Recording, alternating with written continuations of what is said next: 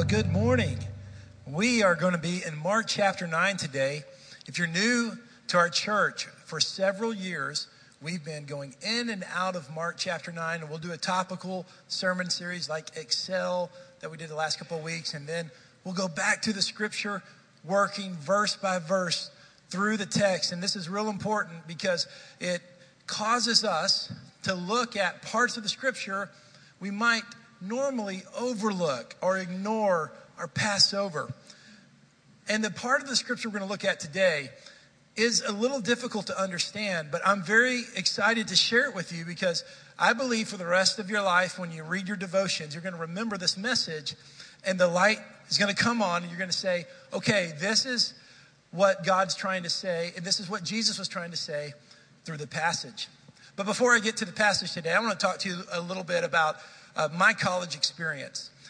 By God's grace, when I was in college, I didn't get in a whole lot of trouble. I didn't have a rebellion phase. But like most adolescents, I did find ways to rebel in a more subtle way.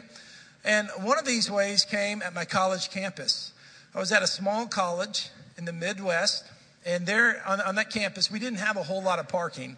And so if you didn't have a parking place at the class you were assigned to, you had to walk across the campus, and it was in Kansas City, and it was cold, especially this time of year. I mean, there was nothing breaking the wind, and if you found a parking place, it was like a gift from God. I mean, this was God's favor, premium parking place. You had it made. And so one day, I came out of class, and I had parked in an unauthorized spot where I wasn't supposed to. And I noticed that I had a ticket underneath my windshield wipers.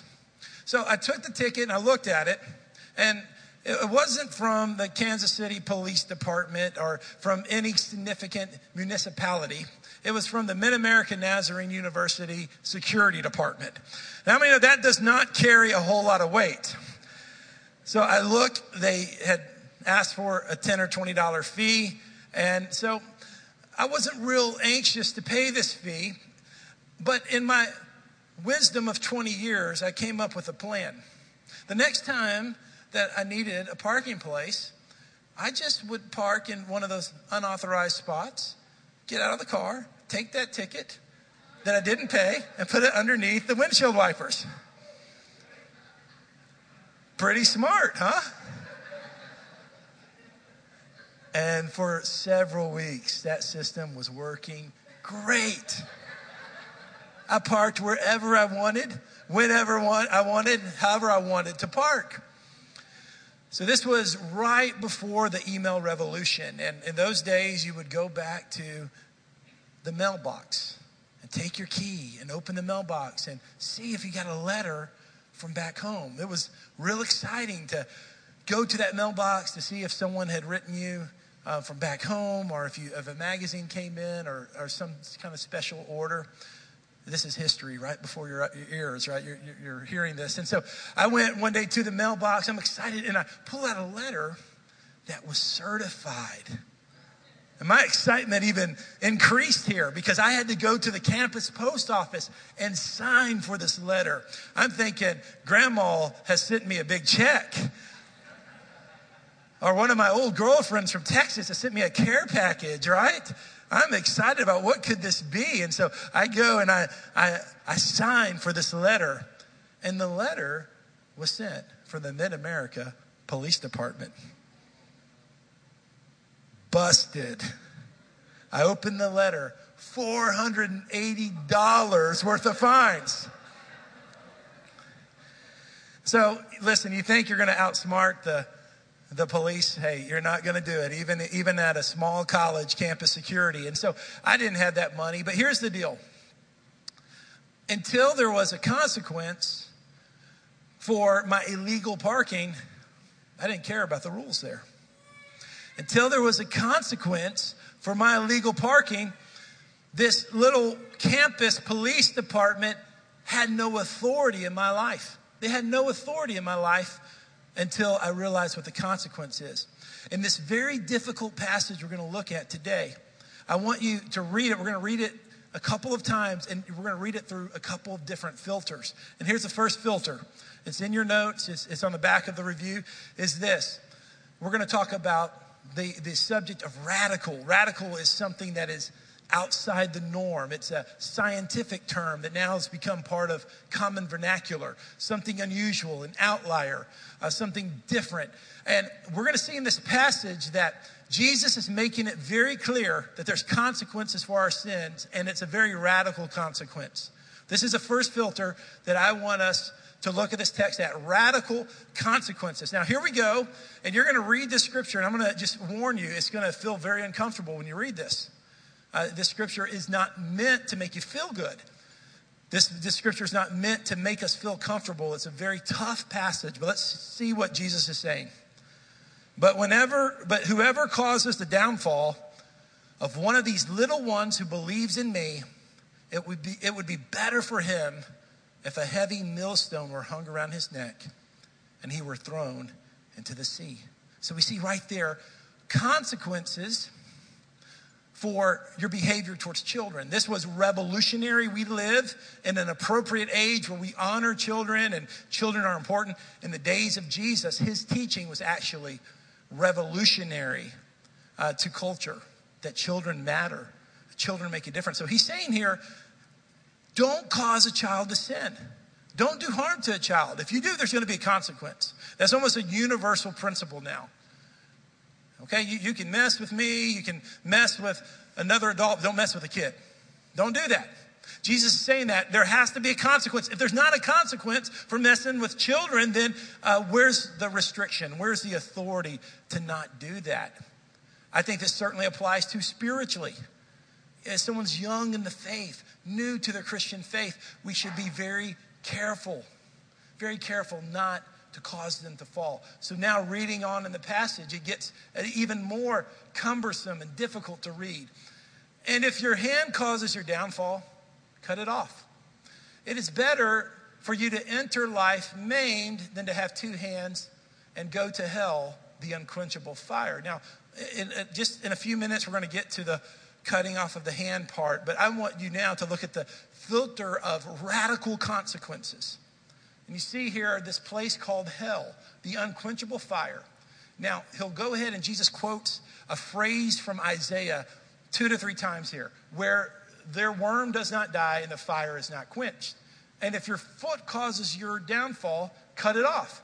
It's better for you to enter life lame than to have 2 feet and be thrown into hell, the unquenchable fire, where their worm does not die and the fire is not quenched. And if your eye causes your downfall, gouge it out. It is better for you to enter the kingdom of God with 1 eye than to have 2 eyes and be thrown into hell, where their worm does not die and the fire is not quenched. So I know a lot of swirling within us, a lot of questions when we read that very, very hard words. And let's talk first of all about consequences. There's a lot of consequences that happen in this life. I mean, you have lived your consequences here. We've lived the consequences of both bad and good decisions. But Jesus makes it very clear. He talks over and over and over again that there are consequences for our sin, our wrong choices, our rebellious choices in the afterlife. There's consequences for that into eternity. And Jesus talks about that a whole lot. And in this particular passage, the translation is used for hell. And I have studied hell quite a bit. In my pride almost, I said, I'm going to figure out this hell thing. And I did a pretty extensive study about hell for my standards. And I want to tell you this, that after studying hell, I'm less sure of what hell is than ever before. I went into this study wanting to become the expert. This is exactly what hell is. But I don't really know, because the truth is that the word hell is not really even one word. There's 4 different translations for the word hell in the Bible. In this particular passage, it's talking about something called the Valley of Hinnom. The Valley of Hinnom. And we'll tell you more about that in a second. But here's the thing. Here's the thing about hell. I don't know all the details of hell.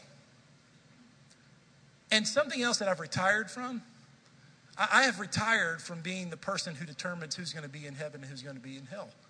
Because I've decided I'm going to let God be the judge of that. So who's going to heaven, who's going to hell? I don't know. Only God knows. But I do know this, is there's only one way to heaven. And that's not through Buddha. It's not through Confucius. It's not through Muhammad. The only way to heaven is through Jesus Christ. That's one thing that I know for certain. And if you study Jesus, that is what he claimed. Jesus doesn't give another option. He says, I'm the way, I'm the truth, I'm the life. And no one comes to the Father but through me. That's what Jesus said. This is not something religious institutes have imposed upon Jesus. Jesus said that.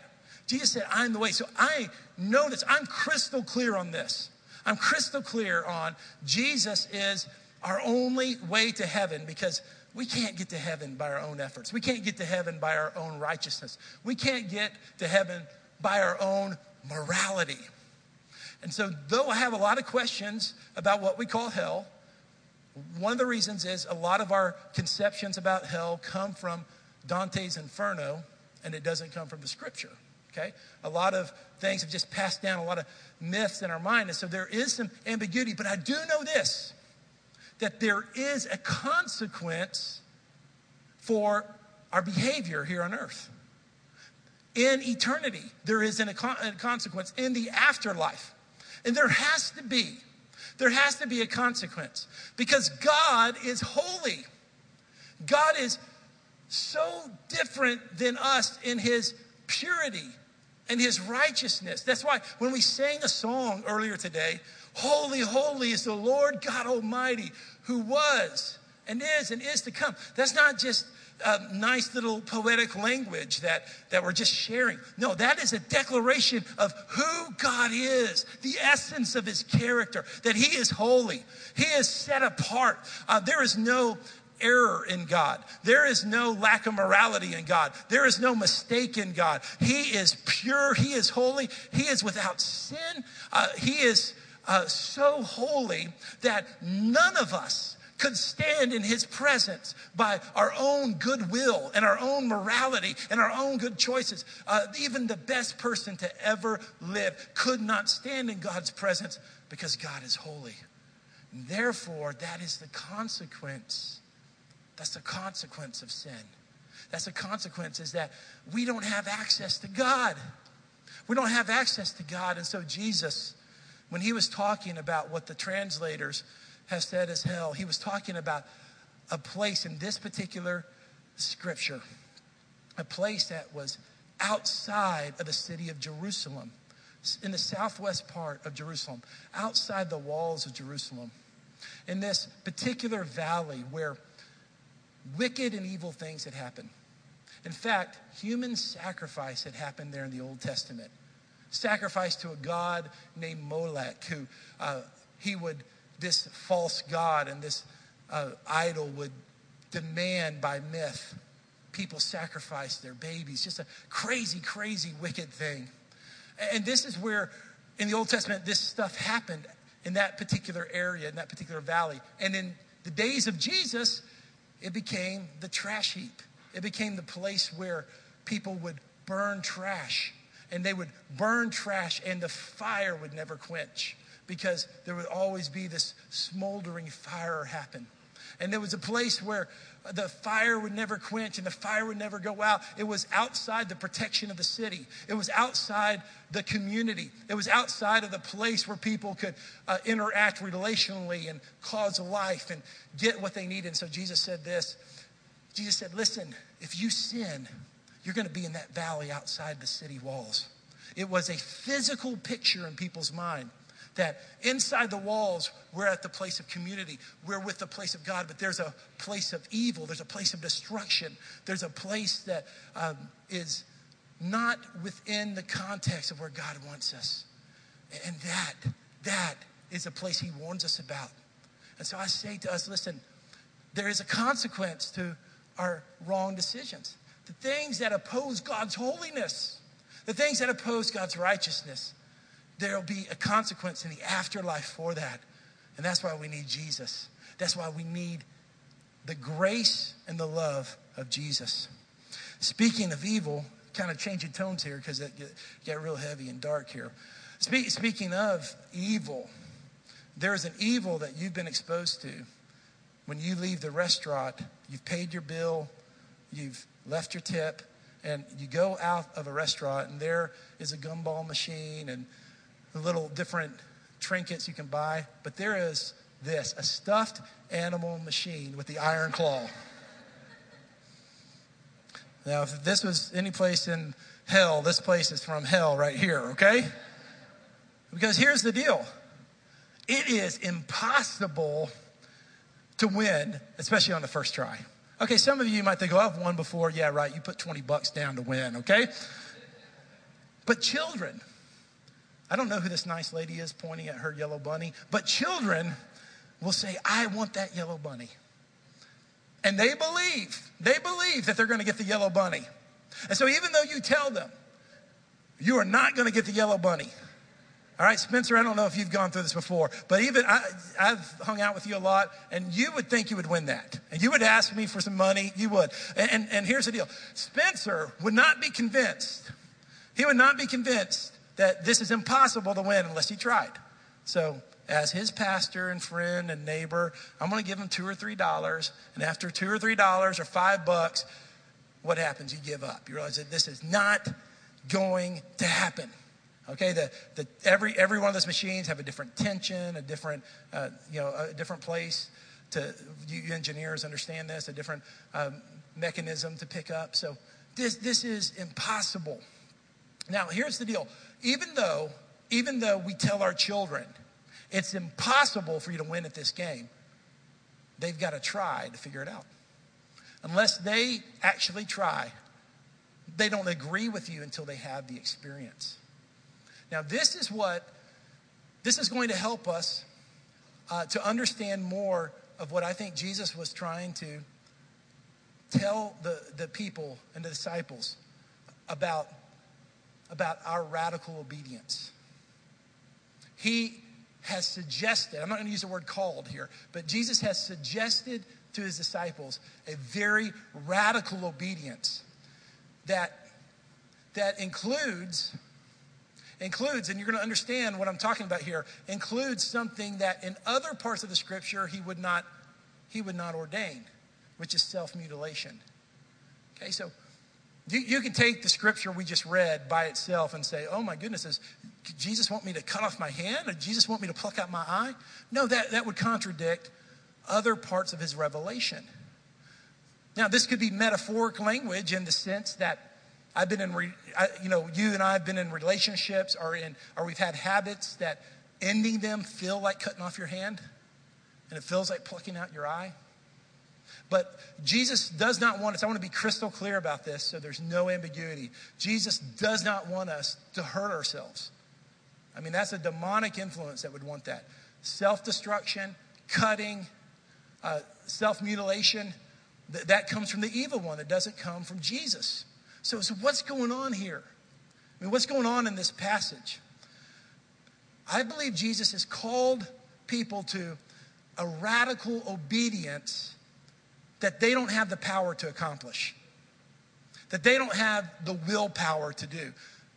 I'm sure there's been very rare examples of people who have been in situations where they've had to do something as difficult as cut off a limb, and we've all heard of those, but that certainly is not the norm. I mean, we don't have the willpower, we don't have the pain tolerance, and it's certainly not appropriate in any reputable culture to hurt yourself like that. But here he is saying it. Let's look at the scripture one more time. Let's start in verse 43. If your hand causes your downfall, cut it off. It's better for you to enter life maimed than to have two hands and go into hell, the unquenchable fire. Verse 45. If your foot causes your downfall, cut it off. It's better for you to enter life lame than to have 2 feet to be thrown into hell. If your eye, verse 47, causes you to downfall, gouge it out. It's better for you to enter into the kingdom of God with one eye than to have 2 eyes and to be thrown into the valley of Hinnom. That's very difficult. what in the world is Jesus asking? And I'm at the place here where I'm saying, okay, I'm out. I really am. I'm out. Because I don't want to pluck out my eye. I don't want to do these very counterintuitive things that are so hard physically. What's going on here, Jesus? Well, the insight we have comes by what Jesus does throughout the gospel. He gets people's attention with very difficult words to say, it's not possible for you to attain salvation through effort, through self-will, through morality, through discipline. Your best is never going to be enough. In the next chapter, and we'll expand this in future sermons someday, in chapter 10, there's a story of the rich young ruler. This guy had it all. He had all you would want with earthly accomplishments and earthly prestige and earthly material possessions. And he said, I want to follow you, Jesus. And Jesus said, well, if you want to follow me, you're going to have to give up everything. And so this guy walked away sad. And that's a sad story. Because I think about my life and I think I haven't given up everything. I mean, I've never been to the point where I've given away my house and given away my car. So I think I'm a lot like the rich young ruler. I know a lot of you out there today, and I don't know any of you who've given up everything and said, I'm giving up everything for the gospel. I don't have a job anymore. I don't have a house. I don't have a car. It's just everything. I'm going to give up everything I have to attain my salvation. I don't know anyone who's done that. So what was going on here? Well, let's go to Mark 10:26. This is what's going on in this idea. So they were even more astonished. This was at the end of the rich young ruler story, saying to one another, then who can be saved? Who can be saved? I mean, that's what I'm thinking when I read the passage today in Mark 9. I mean, who in the world can be saved? How in the world can we be saved if the demands are so radical? The demands are so radical for obedience, I can't even do that. And then look at his response. Looking at them, Jesus said, with men, it is impossible. But with God. But not with God. Because all things are possible with God. This is the story. Jesus takes us to our sinfulness. And he takes us to our lack of discipline and our lack of ability to keep the rules and our lack of ability to be as moral and righteous as we're supposed to. And we throw our hands up and we say, how in the world am I going to be saved? I can't do it. And then Jesus says, that's right, because with man it is impossible. But with God, all things are possible. That's the beauty of grace and the beauty of salvation. And that is what we call radical love. We don't deserve his love. We shouldn't have his love. That's the third thing I want to point out to you. Radical love. There's no way God should love us the way we should. We don't deserve it. But through Christ, he's given us access to heaven.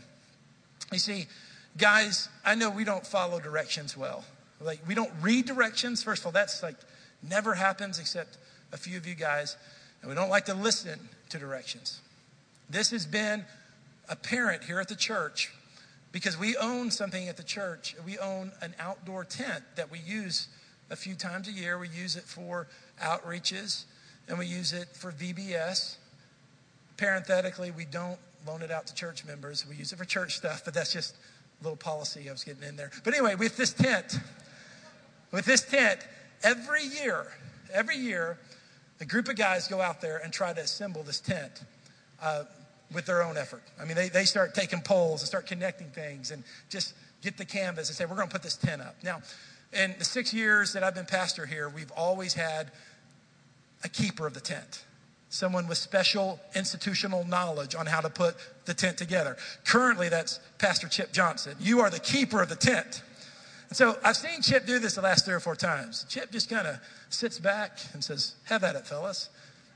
And the other guys, they're getting the poles and the canvas and they're putting it all together and they're arguing. And when the tent is put up wrong, then Chip steps in. And he gets his organizational thing going. He's like, I need long poles here, short poles here, connectors here. Let's lay out the canvas here. And boom, boom, boom, boom. That tent is up in just a few minutes, right? Now, I'm not saying, Chip, you're a type of Christ or anything like that. We have a lot of analogies today, and there's a breakdown in every analogy, and that's the breakdown right there. But the point is this, is that this is an example of like human effort. We don't want to read instructions. We don't want to hear instructions. We think, I'm smart enough to put up this stupid tent. When there's someone there with the knowledge to help us get the tent up. That's how it is with our salvation. Man, through various religions, man, through various systems, even through the legalism in Christianity that has come, has tried to earn salvation and tried to put up the tent on their own, when God came in the form of his son and said, I'm going to show you not only how to put up the tent, I'm going to put up the tent for you, preserve you, sustain you, and be everything you need. That's why I love the scripture in Ephesians chapter 2. Oh, this is so good. This is what's stirring me up today. Ephesians chapter 2, verse 4. But God is so rich in mercy, and he loved us so much, that even though we were dead because of our sins, he gave us life when he raised Christ from the dead. It's only by God's grace that you have been saved. That's it. Only by God's grace that you have been saved. Let's see, do we have any students in here who are on a swimming team? I know Rachel's not here, and Nick's not here, and Dana wasn't here. Okay. We had a bunch of swimmers in the first service. Well, one of our church members is a swimming coach at Davidson Academy, and she's been a lifeguard for a long time. Dana King's her name. And here's the deal. If Dana and I were both asked to swim from Los Angeles to Hawaii, I am 100% certain Dana would go a whole lot further than me. She's trained. She's in great shape. She has experience as a swimmer. She knows how to swim. And there's no doubt in my mind, Dana would more than double the distance I could go. I mean, she would smoke me. She would get way further than I'm even willing to say. I would be embarrassed if you saw the two of us have a swimming competition at distance. So I'm 100% Dana would smoke me in a swim from Los Angeles to Hawaii. But I'm also 100% certain Dana wouldn't get anywhere close to Hawaii. Not even close. I mean, we heard recently in the news this record-breaking swim, this lady swim from the Florida Keys to Cuba, and even that's in question, the validity of it. She broke human barriers, and despite even the controversy behind it, an amazing accomplishment for this lady. But it's impossible, no feasible way that Dana could swim from LA to Hawaii, even though she could swim a lot further than me. And I think about that for our salvation. We try to earn salvation by works, by morality. You can have a much better background than someone who doesn't know Christ. You could have grown up in church, grown up around the Bible, done your daily devotions, been well-trained, lead a 242 group, know all the 100 definitions for intercession and have done them, and be the professional Christian that has all 9 of the gifts, all 9 all the time. You have all the spiritual manifestations. I mean, you are it, man. You are a spiritual giant, and you could swim a whole lot further than someone who doesn't know Christ, but there's not a chance your righteousness will ever get you to Hawaii. There's not a chance it will stand in the presence of God. No way. It's all because of what Christ has done. And so it is. If you're dealing with lust, you can pluck out both of your eyes, but lust will still be in your heart. If you're dealing with stealing, you can cut off both of your hands, but theft and stealing and deception will still be in your heart. If you're going to places that you shouldn't go, you can cut off your legs. And of course, God doesn't want you to do that, but if you did that, still wondering would be in your heart. And it's all about in your heart. You cannot make yourself righteous.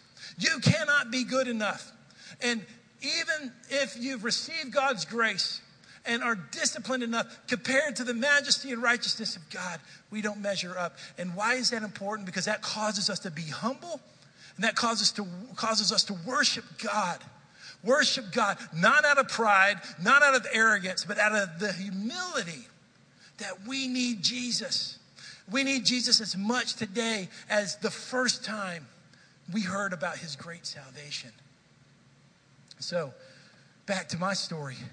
I went to the head of security at my campus, and, I apologized. I was, I think, humble about it and contrite and said, I'm so sorry. I tried to deceive you. I'm supposed to be a leader on this campus. I was in a position of leadership there. What I did was not appropriate, didn't please God. And this head of security, he reduced my fee to something very reasonable, something that I could afford. Did I deserve that? No way. But he showed me grace. And Jesus, he didn't just reduce the fee. He paid the fee. In fact, Jesus took out a checkbook, and he didn't just pay off the ticket. He paid for the car and bought the campus and paid it all, because that's who he is. That's what grace is. Grace is realizing that he has done for us what we can't do for ourselves. He has saved us. We once were lost, but now we're found. We once were outside of God's family, but now we're adopted in. We once were chained by sin, and we were victims of sin, and we had to obey sin and do what sin wanted us to do. But now the chains have fallen off. We're free, not because of our own effort, not because of our own discipline, not because of our own self-will, but because Jesus Christ paid the price. Jesus Christ went into death and Hades and the grave, and he came back out alive, and he's given us power over sin. He's given us power over darkness. He has sent his Holy Spirit, because greater is the one who's within us than the one who's in the world. We're not victims of sin. We're not going to obey sin and do what sin tells us to. No longer are we slaves. No longer are we puppets to do what sin wants us to do. No, we have the Holy Spirit within us, giving us righteousness and self-control and goodness and all the things that reflect the character of Jesus Christ. Would you put Ephesians chapter 2, verse 3 back up for me? Ephesians chapter 2, this is what's stirring me.